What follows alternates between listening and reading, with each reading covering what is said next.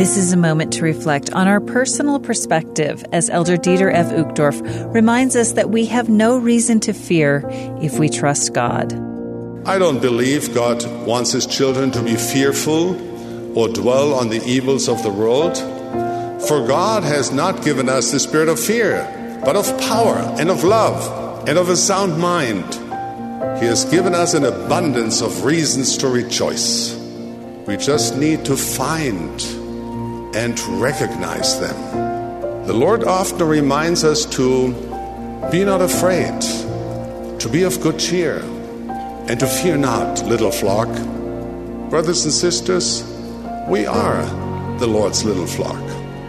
We are the saints of the latter days.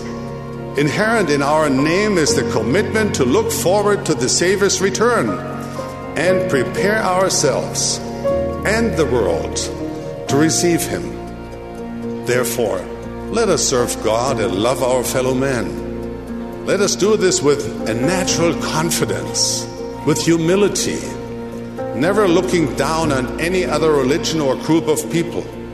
Brothers and sisters, we are charged with studying the Word of God and heeding the voice of the Spirit that we may know the signs of the times and the signs of the coming of the Son of God. We are therefore not ignorant of the challenge of the world, nor are we unaware of the difficulties of our times.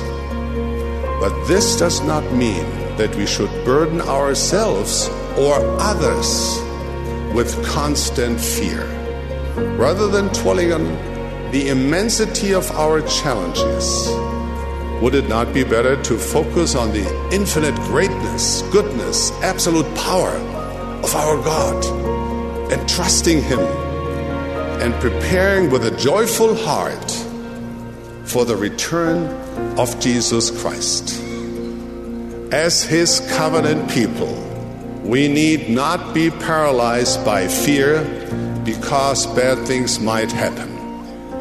Instead, we can move forward with faith, courage, determination, and trusting God as we approach the challenges and opportunities ahead.